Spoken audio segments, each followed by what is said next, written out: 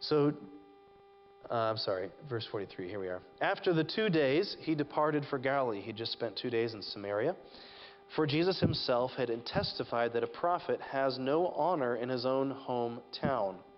Seems like Jesus is going to intentionally confront his lack of honor. So when he came to Galilee, the Galileans welcomed him, having seen all that he had done in Jerusalem at the feast, for they too had gone to the feast.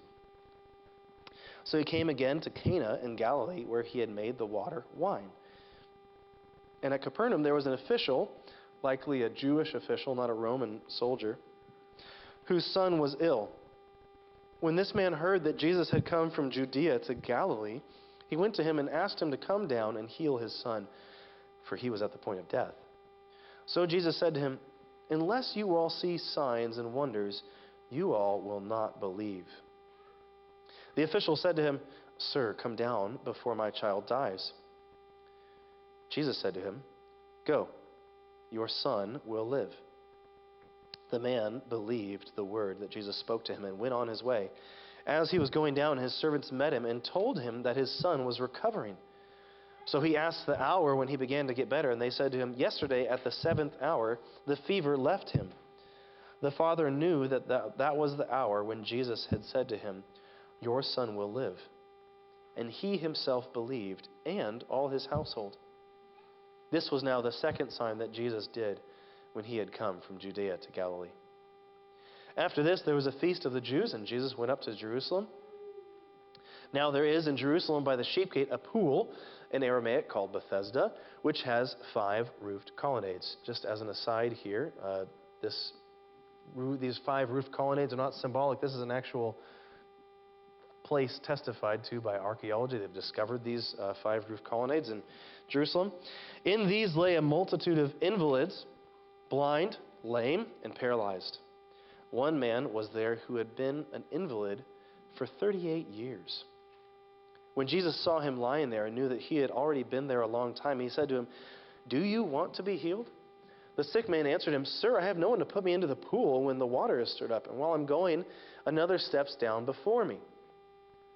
Jesus said to him, "Get up, take up your bed, and walk." And at once the man was healed, and he took up his bed and walked. Now that day was the Sabbath. So the Jews said to the man who had been healed, "It's the Sabbath, and it's not lawful for you to take up your bed."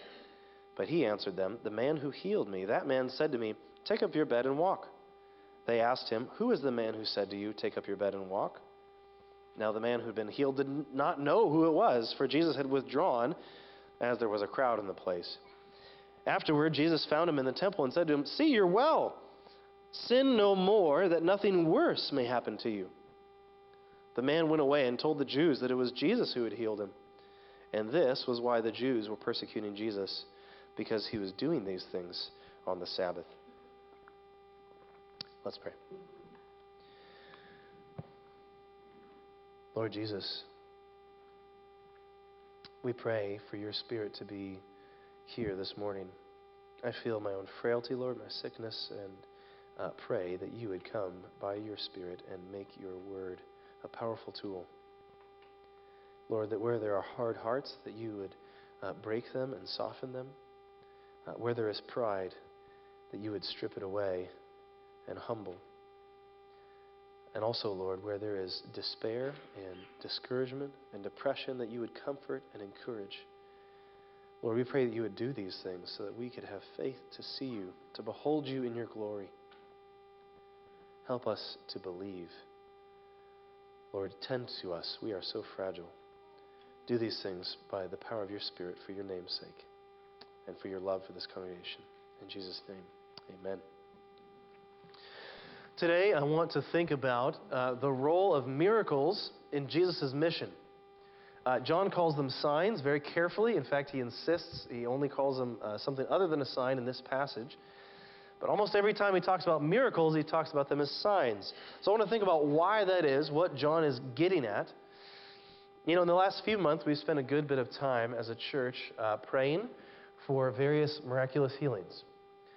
Praying for our babies, praying for our elderly, praying for our not-so-elderly to be healed, praying for the Lord to bring justice and rescue his persecuted church. So when I come to a passage like this, my own desires get stirred up, and I start asking, all right, Lord, these miracles you're doing, I'd like to see those. Where are they now? Where are they now? So I want to spend time thinking about how they fit into Jesus' mission. We're going to look at three things. Signs display the person of Christ. They display the person of Christ. Second, signs are a doorway to follow Christ. They're a doorway. And then third, signs serve his grand design or his ultimate aim. So if you like alliteration, you can call it a design.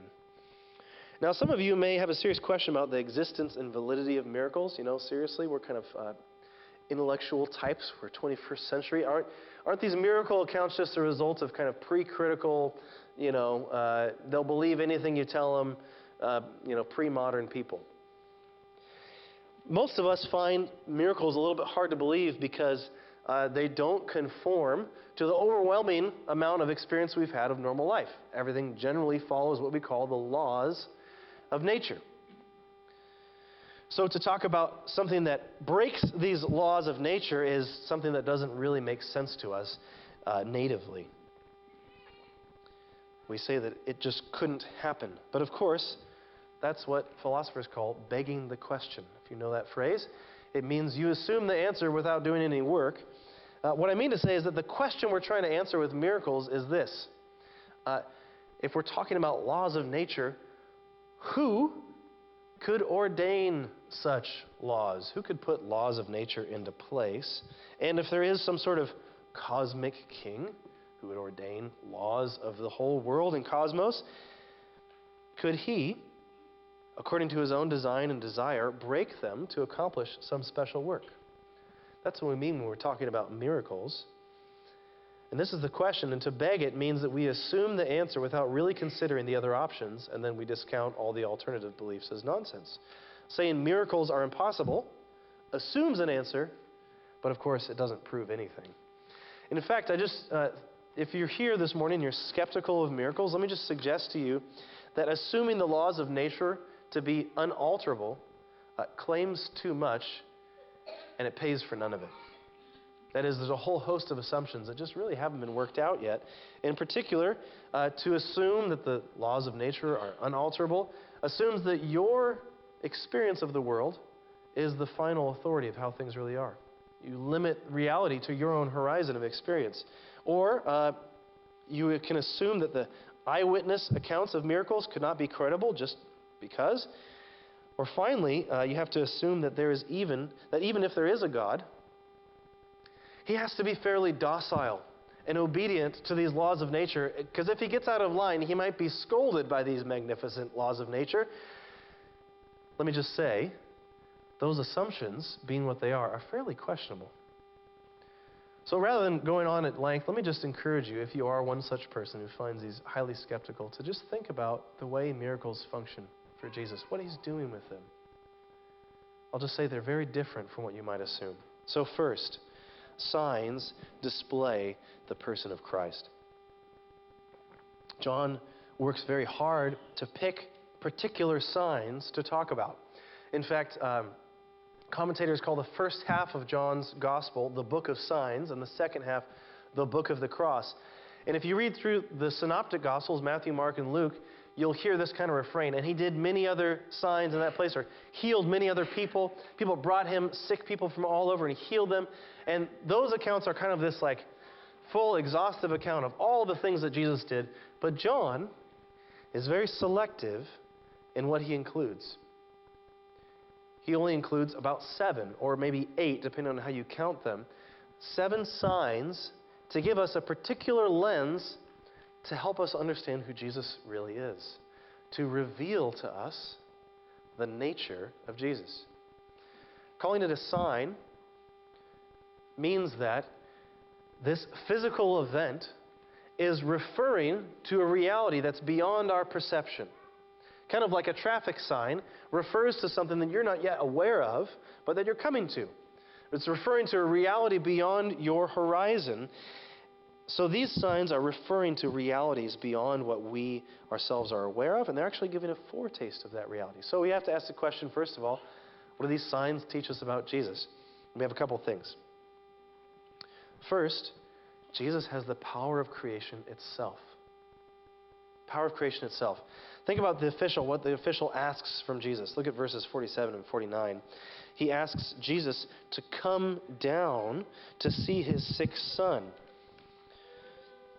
Come down and heal my son. Verse 49. Come down before my child dies. It's almost as if this official has likely heard that Jesus is a miracle worker and generally assumes that for Jesus' juju to work, he kind of has to be in the room, right?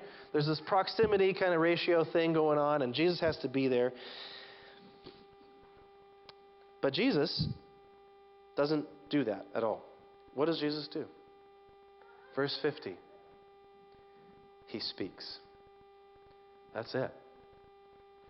Jesus speaks a word, a promise, and leaves it. He doesn't grind up any herbs. He doesn't whisper an incantation. He doesn't throw anything into a fire and get the smoke going. He doesn't burn some powder or make some salve. He doesn't even go there.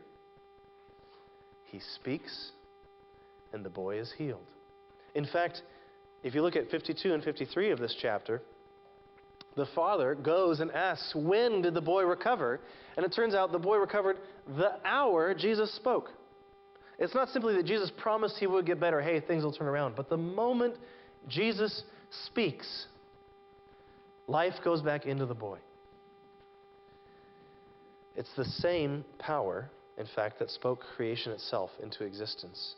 And God said, let there be light. And what? It was so. There's no inner mechanism that's explaining this. There's no greater power on which Jesus is depending and calling down. He is himself the power. This is what, if you read the books of Narnia, Chronicles of Narnia, this is what the creatures of Narnia called the deep magic.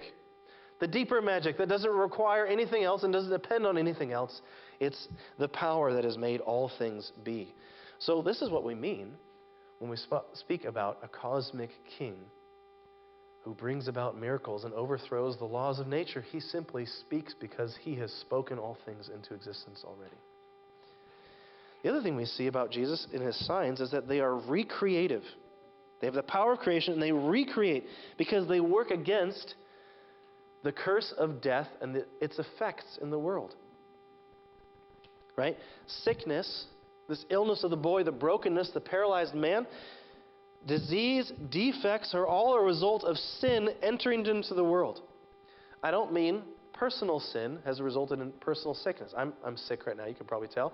It's not because there was some sin in my life this last week. There was sin in my life this last week, but that's not the reason I'm sick today. Excuse me. Proof. What I mean to say is that sin is like a cancer that's come into the world, that's invaded the kingdom of Christ, and is perverting and twisting everything into a rebellion so that when you go to it, it doesn't work the way it should. It's broken. It tends towards destruction and corruption and death. And Jesus, the cosmic king, comes to deal with that cancer. It's tempting to treat Jesus as if he was only interested in being a moral teacher or a great example or someone who's really inspirational and encourages the weary and the depressed. And amen, he does those things.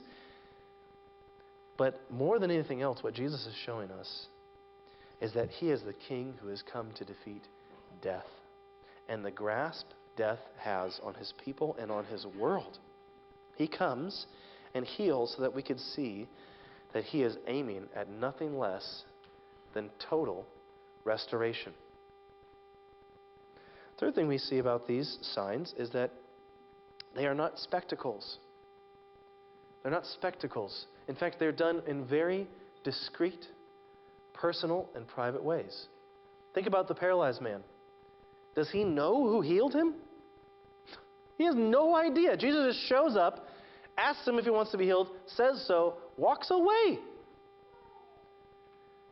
The official whose son was healed, what was public was the official asking Jesus to heal his son, and Jesus simply saying, go, your son will live. But who saw the son being healed? None of the disciples. Simply the man and his servants, his household.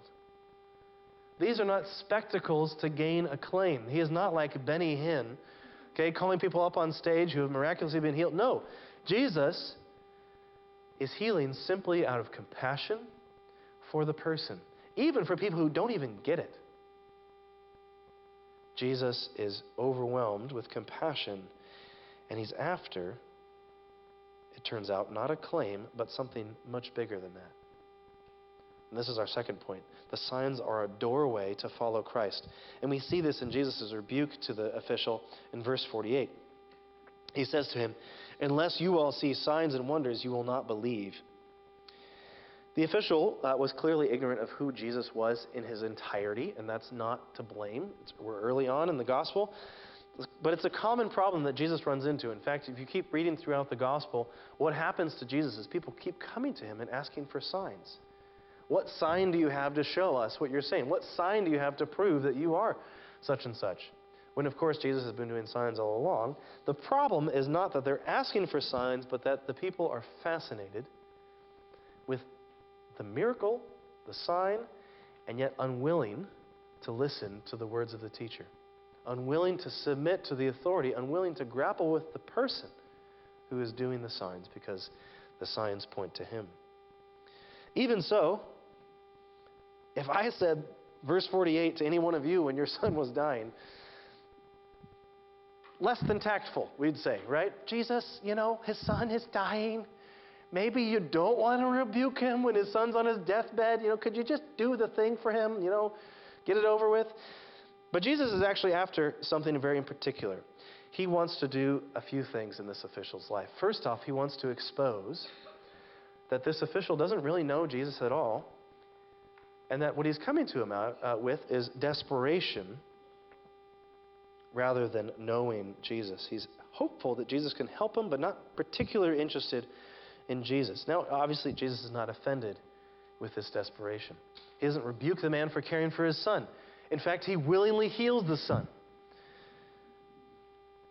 His compassion knows no end, but his compassion is given on his terms. He will not let his compassion be made into a spectacle. So he exposes this man's ignorance of Jesus, but it's also an invitation. This rebuke is an invitation to true belief in Jesus' word. In fact, Jesus' word is all that he gives him.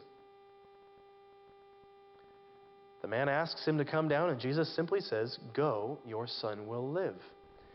In effect, he's forcing this man to ask himself, is Jesus' word enough? And in order to answer that question, we have to ask, who is Jesus that I can actually begin to trust his word? And so he's inviting this man to begin to grapple with the things that Jesus is saying about himself, that he is the Son of God.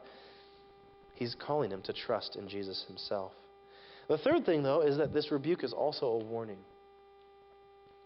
It's a warning because it's entirely possible to profit, to have a miracle, to receive a miracle in a life, or to even witness one take place, and yet not actually profit from it.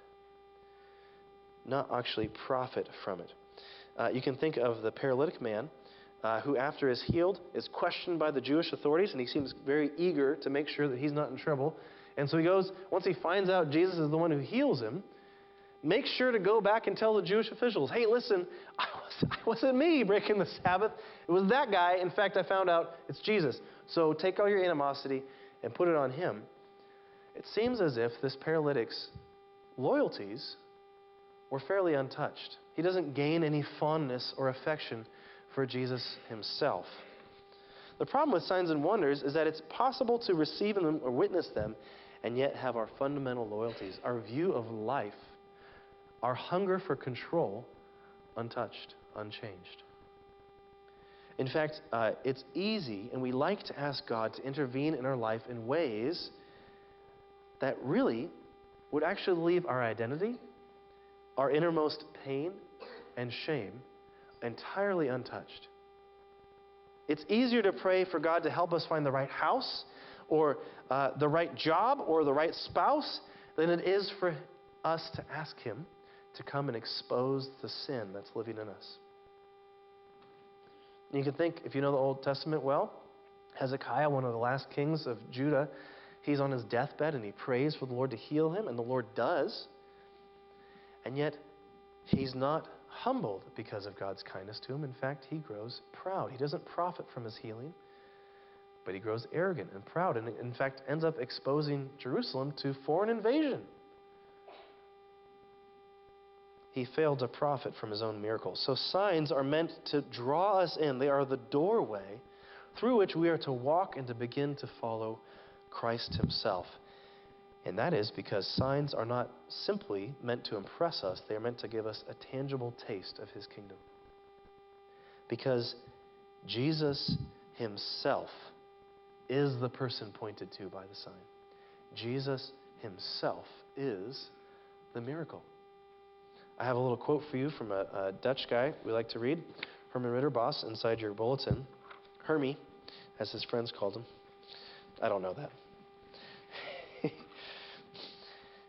This is what he says. Jesus is more than the miracles he performs, more than the bread he distributes, and more than the child he restores to its father. He is himself the miracle from above. It is therefore also himself he imparts in his miracles, the bread of life, the resurrection and the life, the light of the world. The faith he demands is therefore more than faith in his power to do miracles. It is faith in him as the gift of God come down from heaven.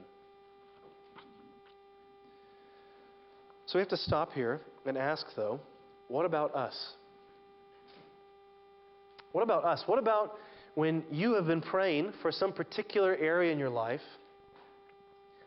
and it seems as if the Lord is just continually saying no? What if you were the guy next to the paralytic? You remember the pool of Bethesda, there's piles and piles of blind and lame and paralyzed, and Jesus heals one. One guy. So what are you supposed to do if you watch Jesus heal old Frankie and not you? I want to say briefly, we're called to three things. First, we're called to mourn and to grieve. Now, I know that's not an attractive answer. But the reality is that we have a built-in resistance to going into those hard places. But mourning and grieving is simply naming evil as evil. It's calling those things out and saying, God, I hate these things. And simply being sad before the Lord is actually part of your spiritual life. It's part of your healthy spiritual practice with Jesus. And the reality is that at that point when we want to resist most grief and mourning is the very place where the Lord intends to meet us. It's the very place the Lord intends to meet us. In fact, the Lord welcomes our mourning and our grieving because he is present with us in a special way. The other thing is that we are called to wait on the Lord, to call out to him, to ask for him to intervene, and yet simply to cling to his word. I mean, think of this official walking back home. Jesus says to him, "Go, your son will live." He has about 20 miles between Cana and Capernaum to walk and to think. And in fact, he has to camp out for one night and then keep moving. And he comes back to his officials. He's probably thinking, well, what if Jesus just says this and nothing happened? Is people going to be angry with me? I didn't bring him with me? He's simply stuck waiting and asking, all right, is the Lord going to be true to his word? The encouragement is that the Lord is always true to his word. But what I want to encourage you with here this morning is that God's people are no strangers to waiting. We are no strangers to waiting. This is part and parcel of our life. We can do these things, however, our encouragement in these things is what we read in our call to worship this morning, John 1:14. The Word became flesh and dwelt among us, and we have seen his glory. Because Jesus did not simply come to defeat death, he also came to dwell among us. God with us. We often feel that the Lord's decision not to heal us or our loved one is a sign that he's left us, but it's actually the opposite. Right? It's actually that in that moment, the Lord intends to meet us. The Lord is preparing us to meet him finally and to finally come and learn about who he is in a particular way because He loves to dwell with the contrite and the lowly. In fact, Romans 8 says that while we suffer and groan in our bodies, this is what Paul says, the Spirit helps us in our weakness, for we do not know what to pray for as we ought, but the Spirit Himself intercedes for us with groanings too deep for words. We don't know what to pray. We're so overwhelmed with sadness and grief that I have no idea how to pray. And yet what Paul says is that if you are in Christ, His Spirit is in your body, in your mind, searching out those dark caverns, and in fact, praying for you. God the Spirit praying through God the Son to God the Father, that you would be comforted, that He would come and meet you, that He would care for you and provide for you. This is triune affection and triune attention. God Himself knows and sees. I said there was 3 things we're supposed to do. Here's the third. Be in the presence of Christ to one another in those dark moments. The Bible calls this visitation. Visiting. You know, this is what Jesus commends His people for at the Last Judgment. He says in Matthew 25, "Then the king will say to those on his right, 'Come, you who are blessed by my Father, inherit the kingdom prepared for you from the foundation of the world. For I was hungry, and you gave me food. I was thirsty, and you gave me drink. I was a stranger, and you welcomed me. I was naked, and you clothed me. I was sick, and you visited me. I was in prison, and you came to me.'" It's a fairly simple list. In fact, most of it has to do with simply offering what's on hand, right? You just welcome people in. And I have some food. Here, eat. You're hungry? Great. You need clothes? Here, great. Simply being present and offering yourself is actually what Jesus is driving at here. He does not say, "I was in prison and you began a protest campaign to free me." He says, "I was in prison and you came to me." We struggle with visiting people in hard places. Right? You go to find your friend in the hospital and they're sick and there's nothing you can do about it. You can't fix it. Your friend is struggling to pay the bills and you yourself are struggling to pay the bills and you can't fix it right then and there. You go to be with someone who has just lost a spouse or a child and it's overwhelming because you don't know what to do. You don't know how to help them feel better. Don't feel like you're accomplishing much. Visitation feels so useless because you feel so powerless. But in fact, that's the point. That's the point of visitation. That power alone belongs to the Lord. So my visiting someone in the midst of their grief is not me accomplishing something. It's simply being in the presence of Christ with them and testifying to them with my body, with my presence, that God sees, that He knows, that He cares, and that He is with them. And how could they know that? Because one of His people just showed up. Now, obviously, we can do things. We can bring food, we can bring psalms, we can hang out with them. But this is the challenge, is embracing our powerlessness and simply entering into our brothers and sisters' powerlessness and waiting with them and calling on the Lord with them. Because power belongs to the Lord and not to me and not to them. But it's in the waiting, it's in the embracing of our powerlessness, the visitation, that we are finally open to the real transformation, the real work the Lord is after in our lives. Because here's what happens. We begin to finally stop thinking we're quite so powerful, that we can manage our lives, that we're in control of things. Then we're able to see God's power, His grasp of all things, and finally rest in His promise that He sees our suffering, that He cares for us, that He is with us and in us, and that He is making all things new in Christ. And this is our last point. Signs serve Jesus' ultimate design, His ultimate aim. They are what He is driving towards, in a word, making all things new, salvation. Let me just tell you how I figured this out, okay? Here's my logic here. His signs are selective. Right? He goes to the pool of Bethesda, heals one guy. No doubt there are other children on their sick beds, on their deathbeds in Galilee. He heals one of them. Also, signs are temporary. Each of these healings that Jesus does are temporary. They're a patch job. They're delaying death.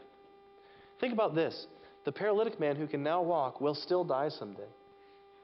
That sick boy who was about to die will again die someday. Lazarus himself, dead in the tomb for 3 or 4 days, that Jesus raises from the dead and says, I am the resurrection and life. Lazarus himself dies again. So what in the world is Jesus up to with these signs?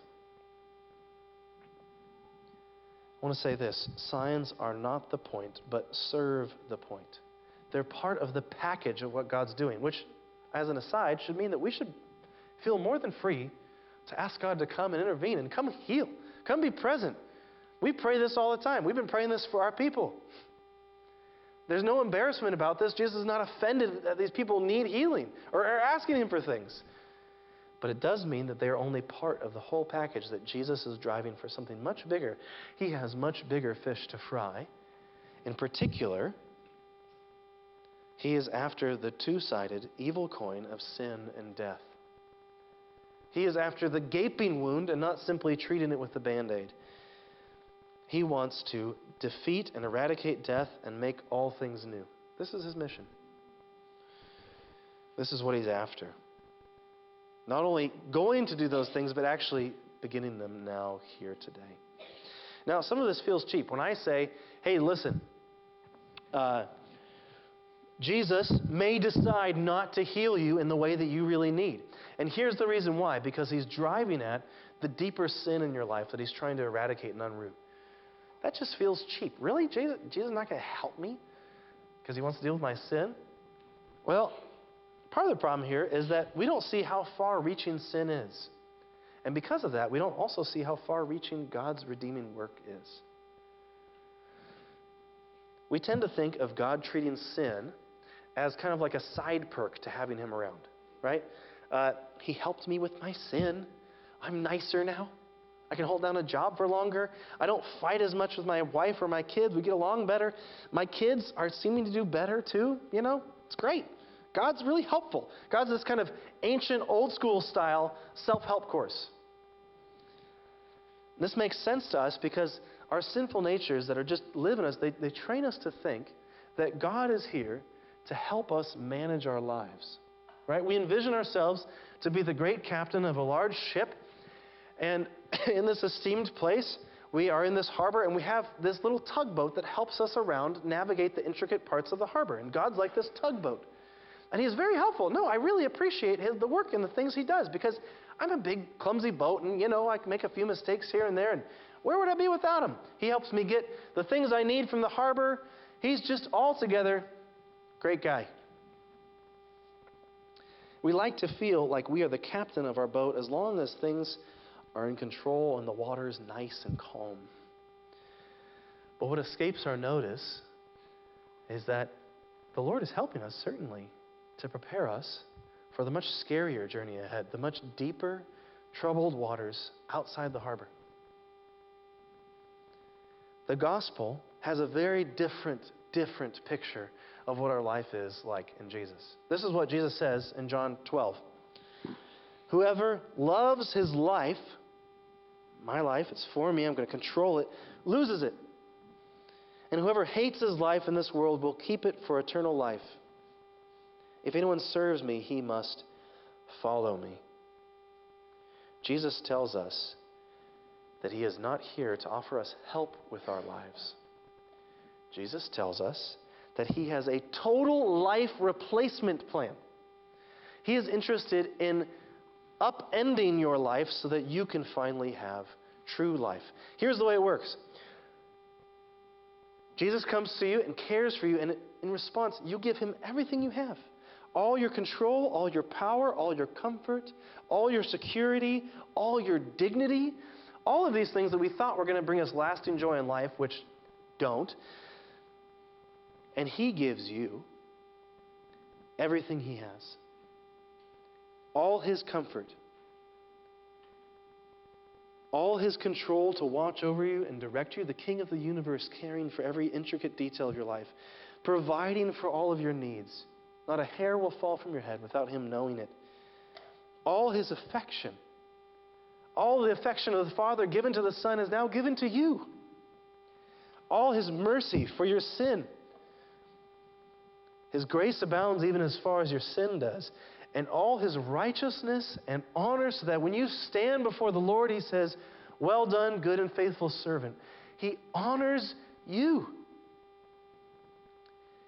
He gives you his everlasting life, which cannot be snuffed out. It's not a patch job. We miss this because we think of our sin like a list of taboos and things we should avoid, behaviors to control, things not to say, when in fact it's much more like an intricate network of weeds infesting your backyard. Look at verse 14 in chapter 5. Jesus says to this man, "Look, you're well. Sin no more, that nothing worse may happen to you."